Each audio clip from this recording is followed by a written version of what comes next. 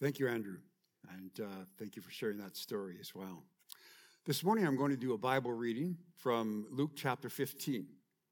I want to read 24 verses together.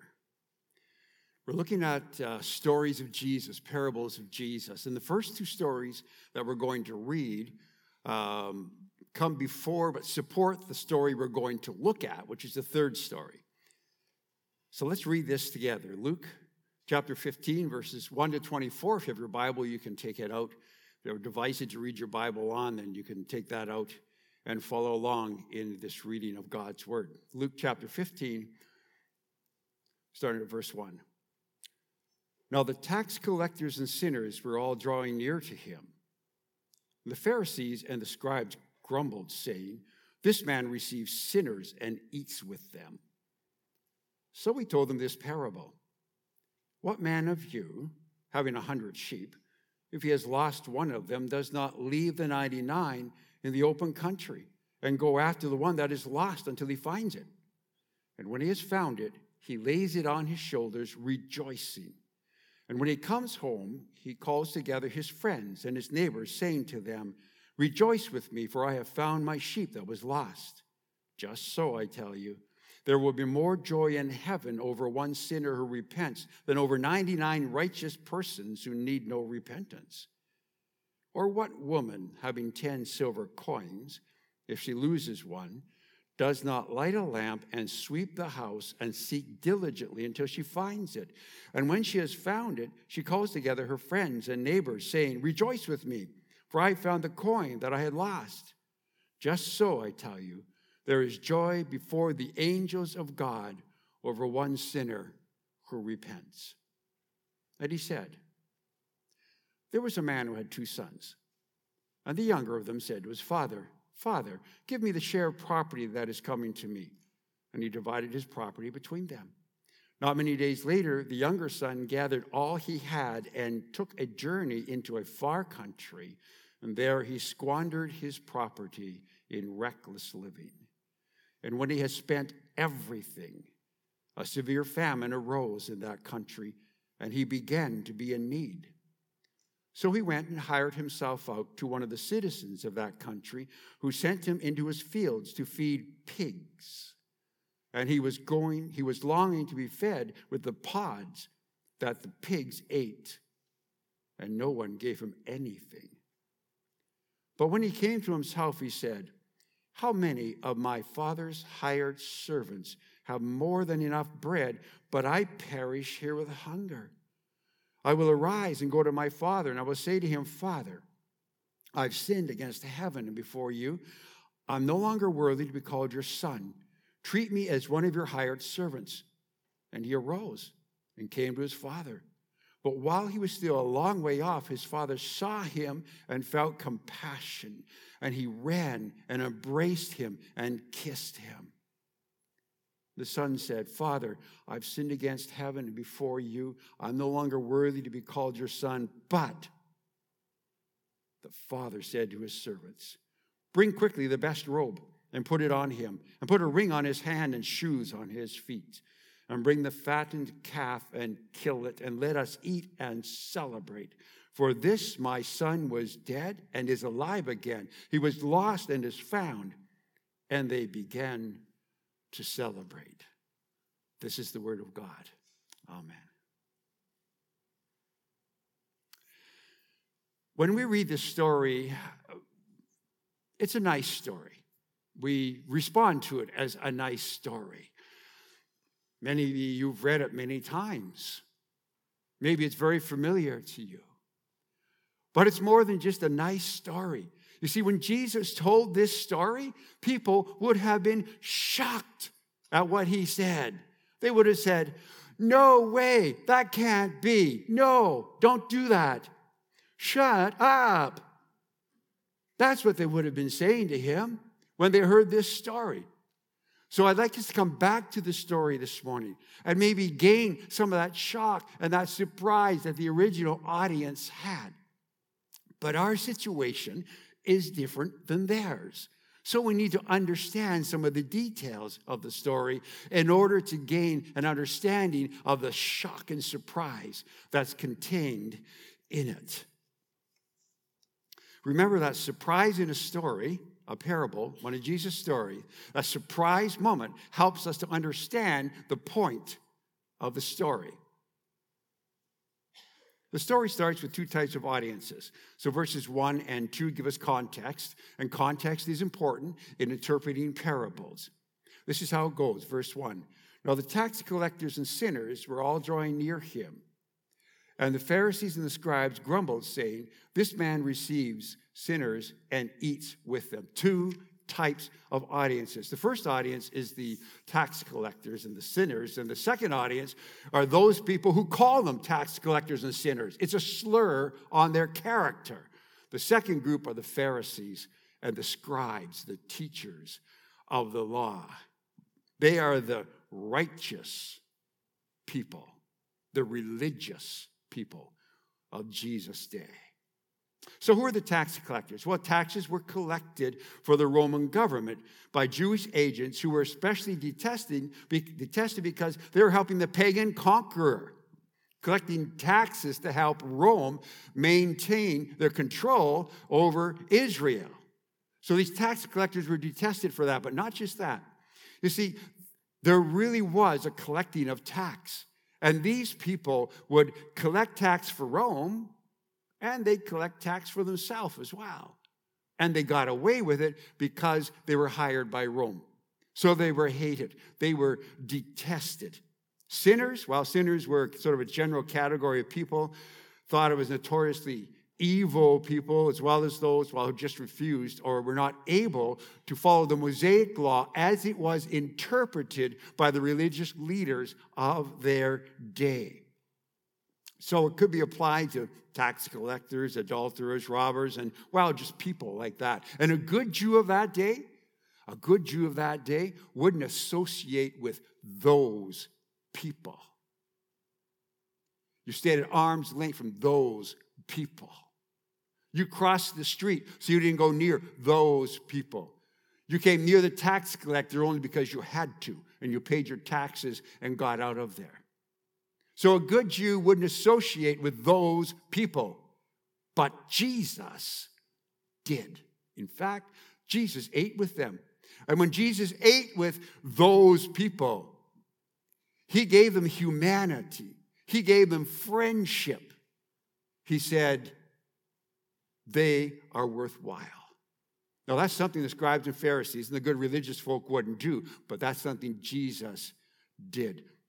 So there are these two kinds of people that are there listening to Jesus, and it really seems from verses 1 and 2 that the tax collectors and sinners are getting a whole lot closer to Jesus than the Pharisees and the scribes are willing to do.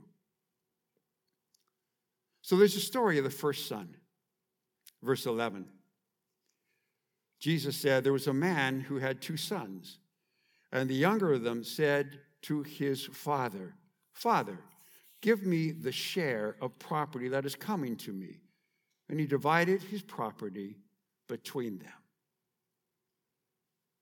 You know, that son might as well have said, Father, just drop dead and give me the money, okay? He might as well have said, just die, old man, and hand over the property. I want my stuff. You're in the way. According to the law at that time, when property was divided, it would be divided with twice as much going to the older son. There's two sons in this case. So the older son of any number of sons, in this case, two sons, the older son gets twice the portion, and the younger son gets one. So the younger son gets a third, and the older son gets 2/3 of the property. And property is what we're talking about here, more than cash in the bank because, well, there were no banks. So property is what makes them rich. And so the father has a choice. He can, this is normal, on his death, give his property to his sons. So the older son would get 2/3 and the younger son gets 1/3. Or it was heard of that a father might actually give his property to his sons before his death. Again, 2/3 to the oldest, 1/3 to the youngest. But the understanding was, although they now owned it, he still had rights to the property. He was still the one running it. So what happens here? What happens here is the youngest son asks for his inheritance, which is really a slap in the face for the father. The father agrees, not unheard of, and then what does the younger son do with the property he's been given? So the inheritance is land ownership. This guy wants to get out of town, and you can't take a field with you. So he sells it. He sells the property. And in doing so, it may leave the family forever, lost to the family, perhaps forever. I mean, can you imagine the conversation? He goes to the neighbor, a neighbor who has property just abutting onto it's now his property, his inheritance, right? Abutting onto his fields. He goes to the neighbor and he says, Samuel, I have some fields to sell. And your fields are right beside my fields, and I'd like to sell them to you. And the neighbor, Samuel, says, what? You asked your father for an inheritance before he died? What a bad son you are. You've insulted your father. You're slapping your father on the face. How could you do this? Do you know if you sell this land, it goes away from your family, and you may never get it back again? Oh, by the way, how much do you want for that property? He sold the property, no matter what anyone thought. He sold it. And he went on his way with cash in his pocket. And that's what he wanted. He wanted it to be portable. Not many days later, the son gathered all he had and took a journey into a far country. And there he squandered his property in reckless living. Well, the son seems to lose no time getting out of town. He's got his money. And this distant country is probably like a code word for Gentiles. It means somewhere away from the father, somewhere away from his cultural and religious heritage, somewhere away from his family, somewhere away from his Jewish roots, somewhere out there. A faraway country, a Gentile country somewhere. He squandered his money in wild living. The word squander means like a combination of unrestrained sensuality and spendthrift extravagance. Wow, what a life. Just think of Vegas and what you can spend there. That's the kind of life he was looking for. The older brother later says that he spent his money on prostitutes. He was living a life wildly out of control, even out of his control. And this is shocking. Not only does the father divide the inheritance and allow him to have his, not only does he allow the son to lose a part of the family inheritance, but this Jewish boy goes into Gentile territory to spend this family money. You know what? I think even those sinners and tax collectors that are listening to Jesus, even they would be thinking, well, I can raise my boy better than that, I'll tell you. Everybody would be shocked. It's a shame for the son. It's a greater shame for the father, and probably for the community as well. But this isn't the biggest surprise in this story. And when he had spent everything, a severe famine arose in that country, and he began to be in need. So he went and hired himself out to one of the citizens of that country, who sent him into his fields to feed pigs. And he was longing to be fed with the pods that the pigs ate, and no one gave him anything. He spent all his money. I mean, he got to the bottom of his money. That's not a surprise. He's now poor. Now, Jewish people of that day, they didn't look down on people who were poor because they were simply poor people. That wasn't the problem. The problem was this young man was poor because of the way he spent all of his money, giving all of his money to Gentiles. And now he's poor. Now he's come to the end His foolish living has brought him to the end. But he hasn't reached the bottom yet. He probably thinks he's pretty close, but not yet. A severe famine comes on the land, meaning, of course, there's an economic downturn. This young man can't even find a job to feed himself. He can't even work for someone else for a job to feed himself. And he ends up accepting the most humiliating, repulsive form of servant labor for a Jew. He becomes a swine herder. That means pigs. He becomes a pig herder. Can you imagine? For a Jewish boy.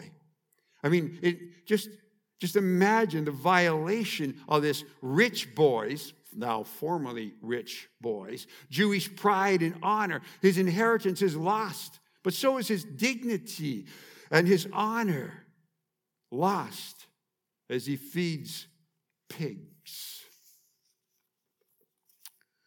He hired himself out. Well, it literally means that he joined or glued himself to this person of means who gave him work, but he doesn't get food. I mean, does this make sense to anybody?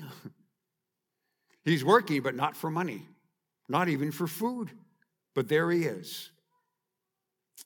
The pods were probably the fruit of the carob tree and the carob pods, and they have no nutrition whatsoever. He has lost his wealth. He has lost his family identity, and now he loses his identity as a man as he lives with the pigs. I mean, does this happen today? Do you know someone who has reached the bottom of the bottom? It does happen today. Maybe you know someone who's in that place. They seem to have lost everything. As we, as a church, especially in these different groups, work with people like Andrew was talking about, or some other groups as well, you meet people who seem to have lost everything. They're living in government housing, which this young man didn't have. They seem to have lost it all. At the bottom. At the bottom. Sometimes it's only when you hit the bottom of bottoms that you wake up and you think, or you at least hope, that there is another option. Jesus said, but he came to himself. He came to himself. So he comes to his senses, and this implies that he starts to realize that he was wrong. I mean, running away from the Father, his destructive lifestyle, it's only got him up against the wall. In fact, he's in a ditch against the wall. He's between a rock and a hard place. That's where it's got him, all this running away.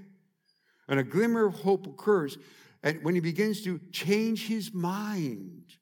He decided to stop running from the Father and even turn and return to the Father. And this kind of U-turn thinking in action is what Jesus calls repentance. Turning around and going in a different way. A change of mind that brings a change of heart and a change of life. Jesus calls it repentance. The turning point in anyone's life is to come to your senses and just realize you're wrong. That we have not been living for the Father the way he wants us to live for him, and to turn our hearts toward home, our hearts toward the Father. Jesus continues. But when he came to himself, he said, how many of my father's hired servants have more than enough bread, but I perish here with hunger? I will arise and go to my father, and I will say to him, Father, I've sinned against heaven and before you. I am no longer worthy to be called your son. Treat me as one of your hired servants. And he arose and came to his father.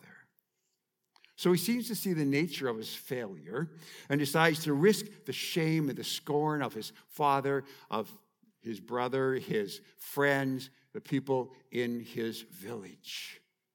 He's going to risk all of that. He sets out toward home, and he's practicing this speech of shame and confession all along the way. I mean, he's got it worked out. He knows what he needs to say to his father.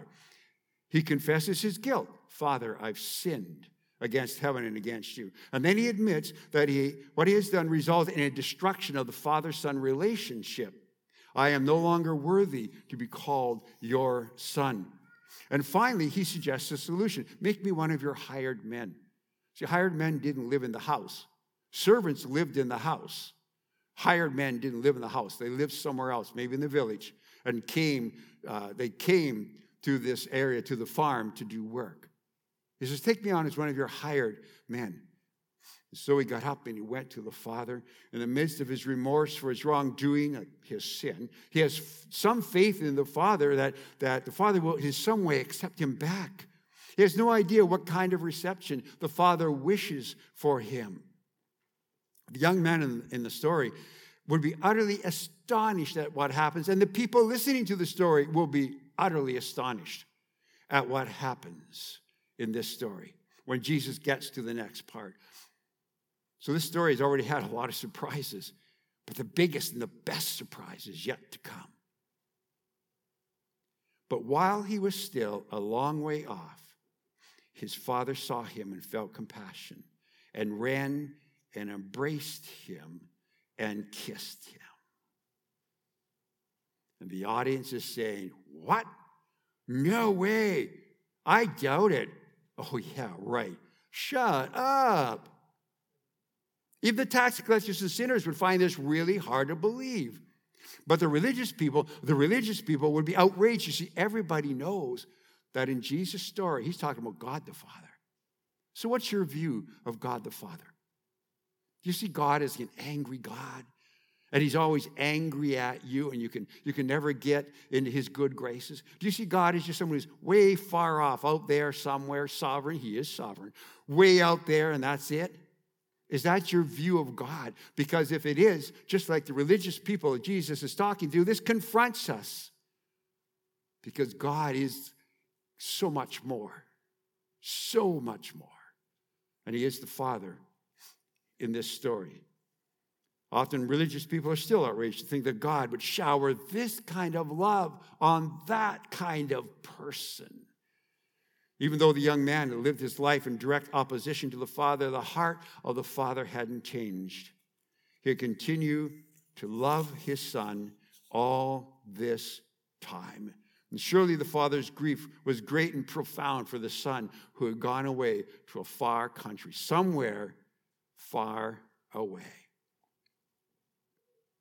So the Father never ceases to watch and to wait for his Son to return. And that's why Jesus says in this story, while he, the Son, was still a long way off. I mean, can you imagine? The old man gets up in the morning and he looks down the road and it's empty. He comes in, he has lunch. And after lunch, he goes out and stands on the porch for a couple minutes, looks down the road, and it's empty. After supper, he goes out and he sits on his porch, and he just gazes down that road. But the road is empty. And this happens day after day after day after day. The Father is longing for the Son to turn and come to him. He looks down that road. He longs for him to come to him. And then one day, he sees someone coming down the road. And he thinks, I recognize that walk. I recognize that build. And he knows that it's his Son. He's been watching all that time, and he recognizes his Son. Okay, just stop right here. Put yourself in his place. How would you react? Your child has taken advantage of you. Your child has manipulated you out of, a third of the inheritance. Your child has taken off somewhere else. How would you react? If you were the father or mother in this story, what would your reaction be here? Well, for many people, it would be really different than what Jesus says this father did. I mean, would you stand on the porch and wait for that child to come and grovel and snivel and ask for forgiveness? Or would you just give them the silent treatment? Like, they get the quiet treatment now. I mean, your silence. They get that for a while until they get to think about things.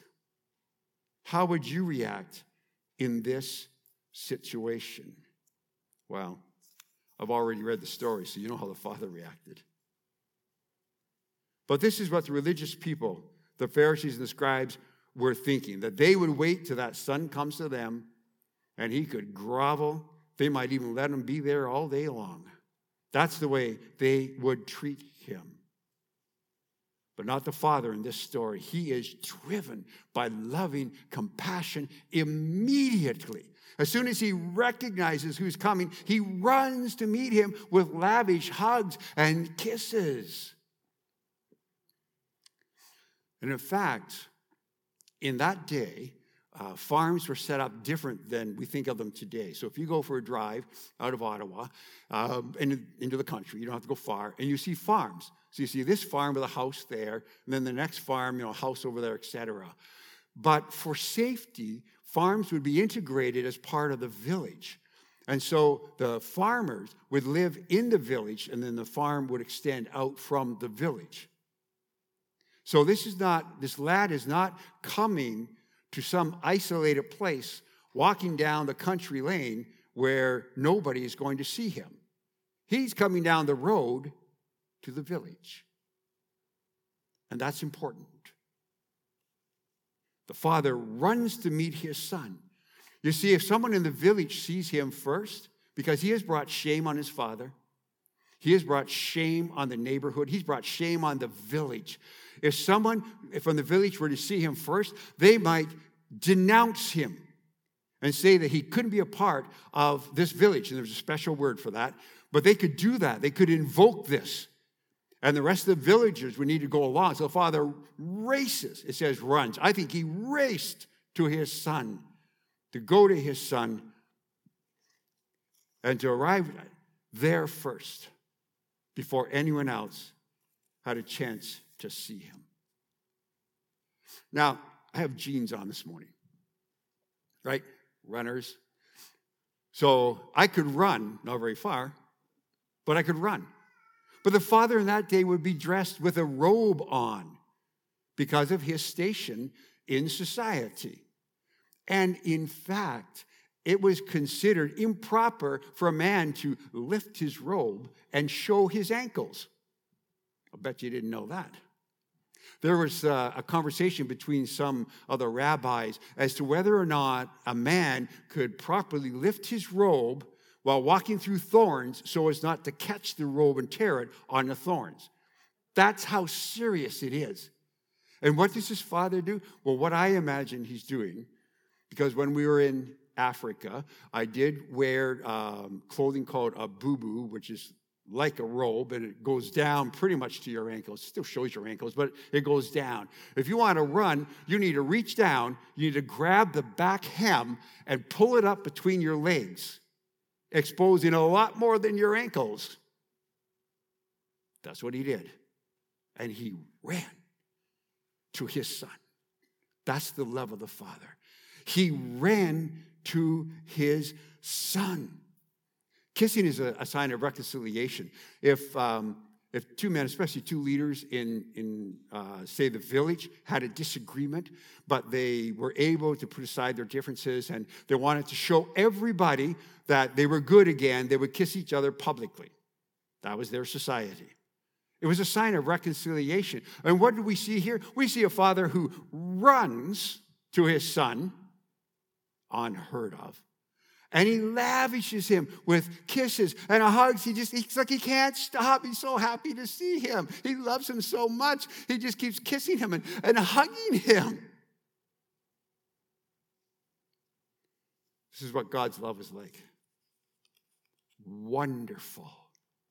Extravagant beyond expectation. Extravagant beyond anything we can think. Not only forgiving those who turn to him admitting they're wrong, but embracing them with love and with grace. This is the Father God whom Jesus knew. You need to know that. Who is God? Well, wouldn't it be good to ask God the Son? This is the Father God whom Jesus knew. Not someone who was always angry with everybody, but someone who loved lavishly and was waiting waiting for people to turn to him so he could embrace them with his grace and his love and draw them into his family. And the son said to him, Father, I've sinned against heaven and before you. I'm no longer worthy to be called your son. But the father said to his servants, bring me the best robe and put it on him, and put a ring on his hand and shoes on his feet, and bring the fatted calf and kill it, and let us eat and celebrate. For this my son was dead and is alive again. He was lost and found. And they began to have a party. Well, that's what we'd call it today. They began to celebrate. They began to have a party. The son is not even able to get out his prepared speech of repentance.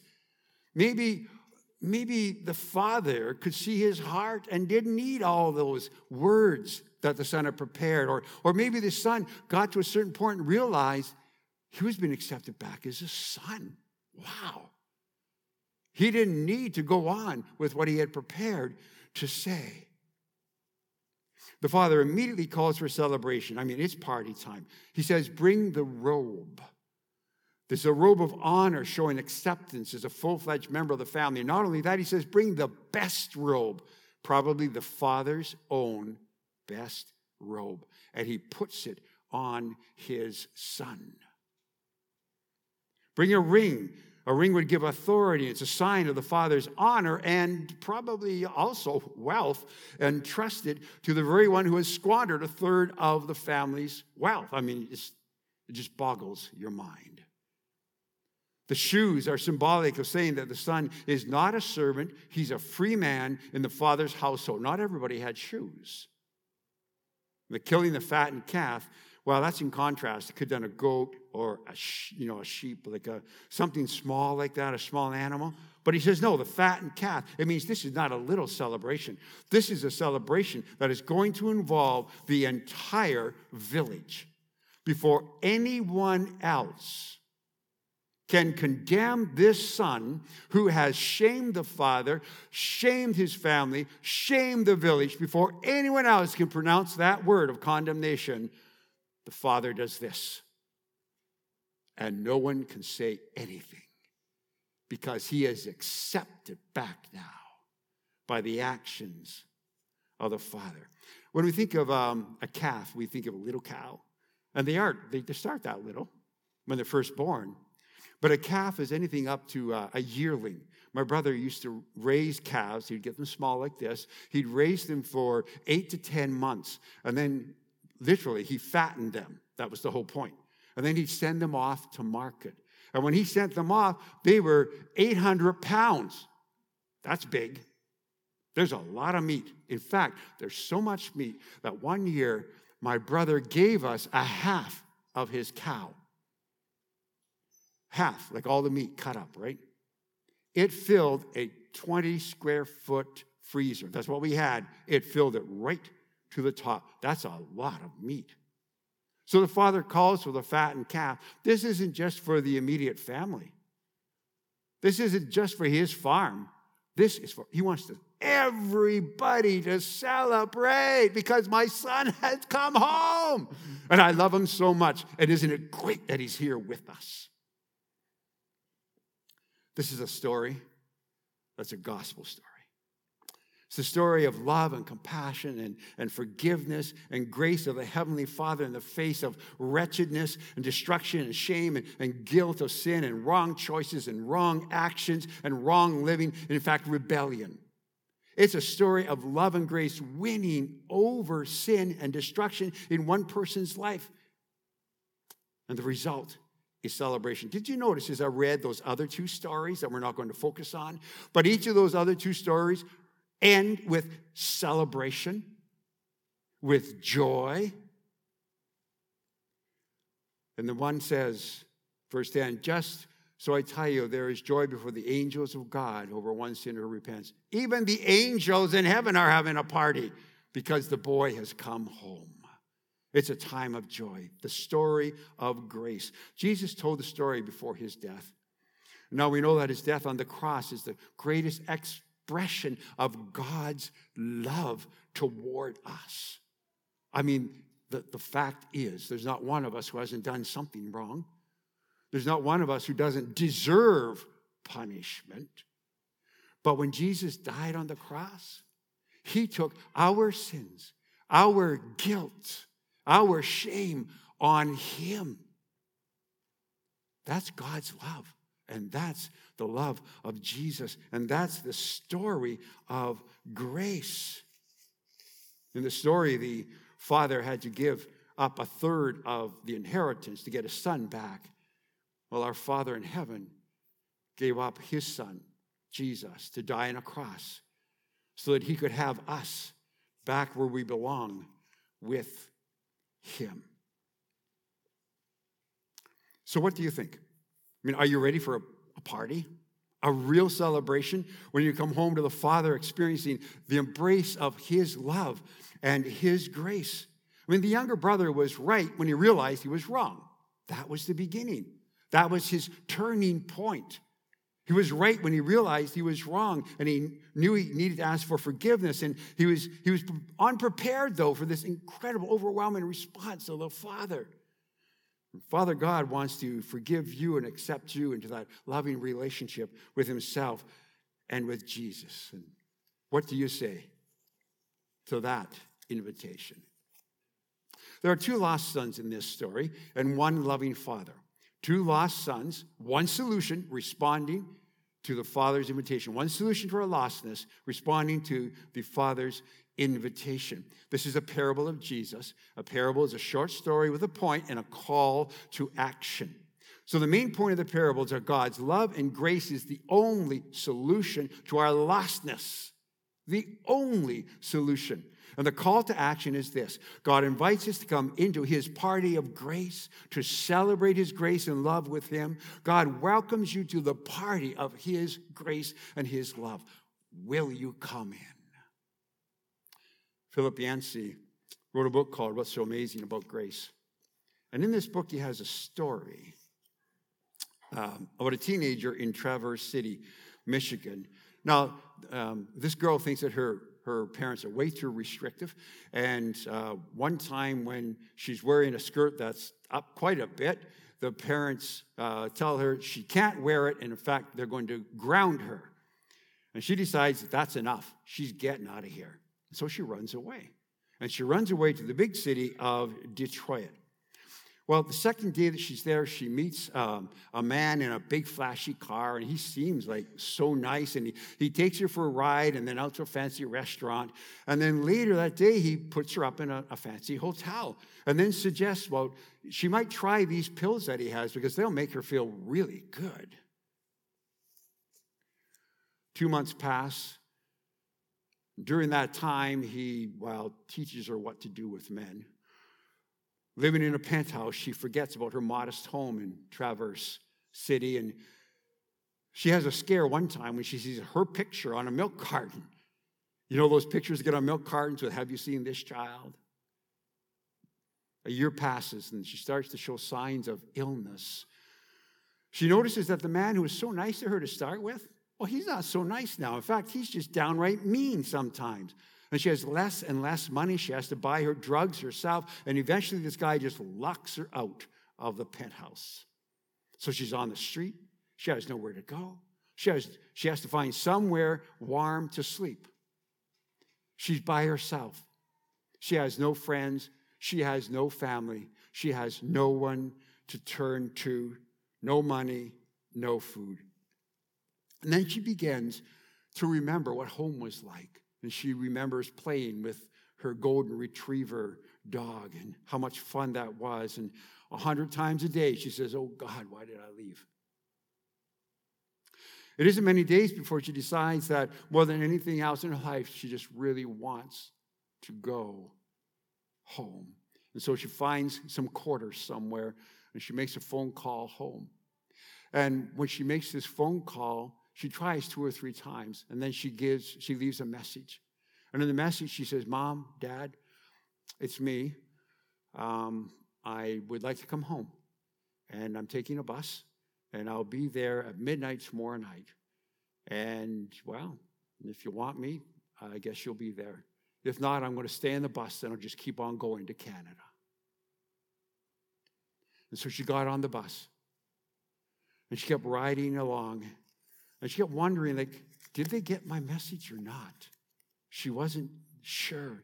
She wasn't sure what to expect. And so mile after mile, and finally the bus pulled into Traverse City, and the bus driver pulled the button on the air brakes, and the air brakes hissed, and the bus driver said, 15-minute break, and then we're heading to Canada. So she collected up a few things she had, looked at her little compact mirror, made sure there's no lipstick on her lips, got off the bus on wobbly legs. She walked into the bus station. And as she walked in, she saw that there on plastic tables and chairs, there were 40 of her brothers and sisters and cousins and aunts and uncles, and even her grandmother was there. And they were all waving to her and wearing these goofy hats and blowing noisemakers. And there was this banner printed on the wall that said, "Welcome home."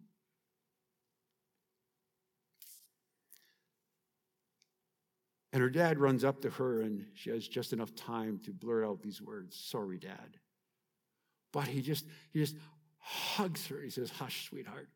We have a great party waiting for you at home." Regardless of my foolish choices, regardless of your foolish choices, God the Father looks for us to turn our hearts toward home and take steps toward him, and he runs to embrace us. This is the good news.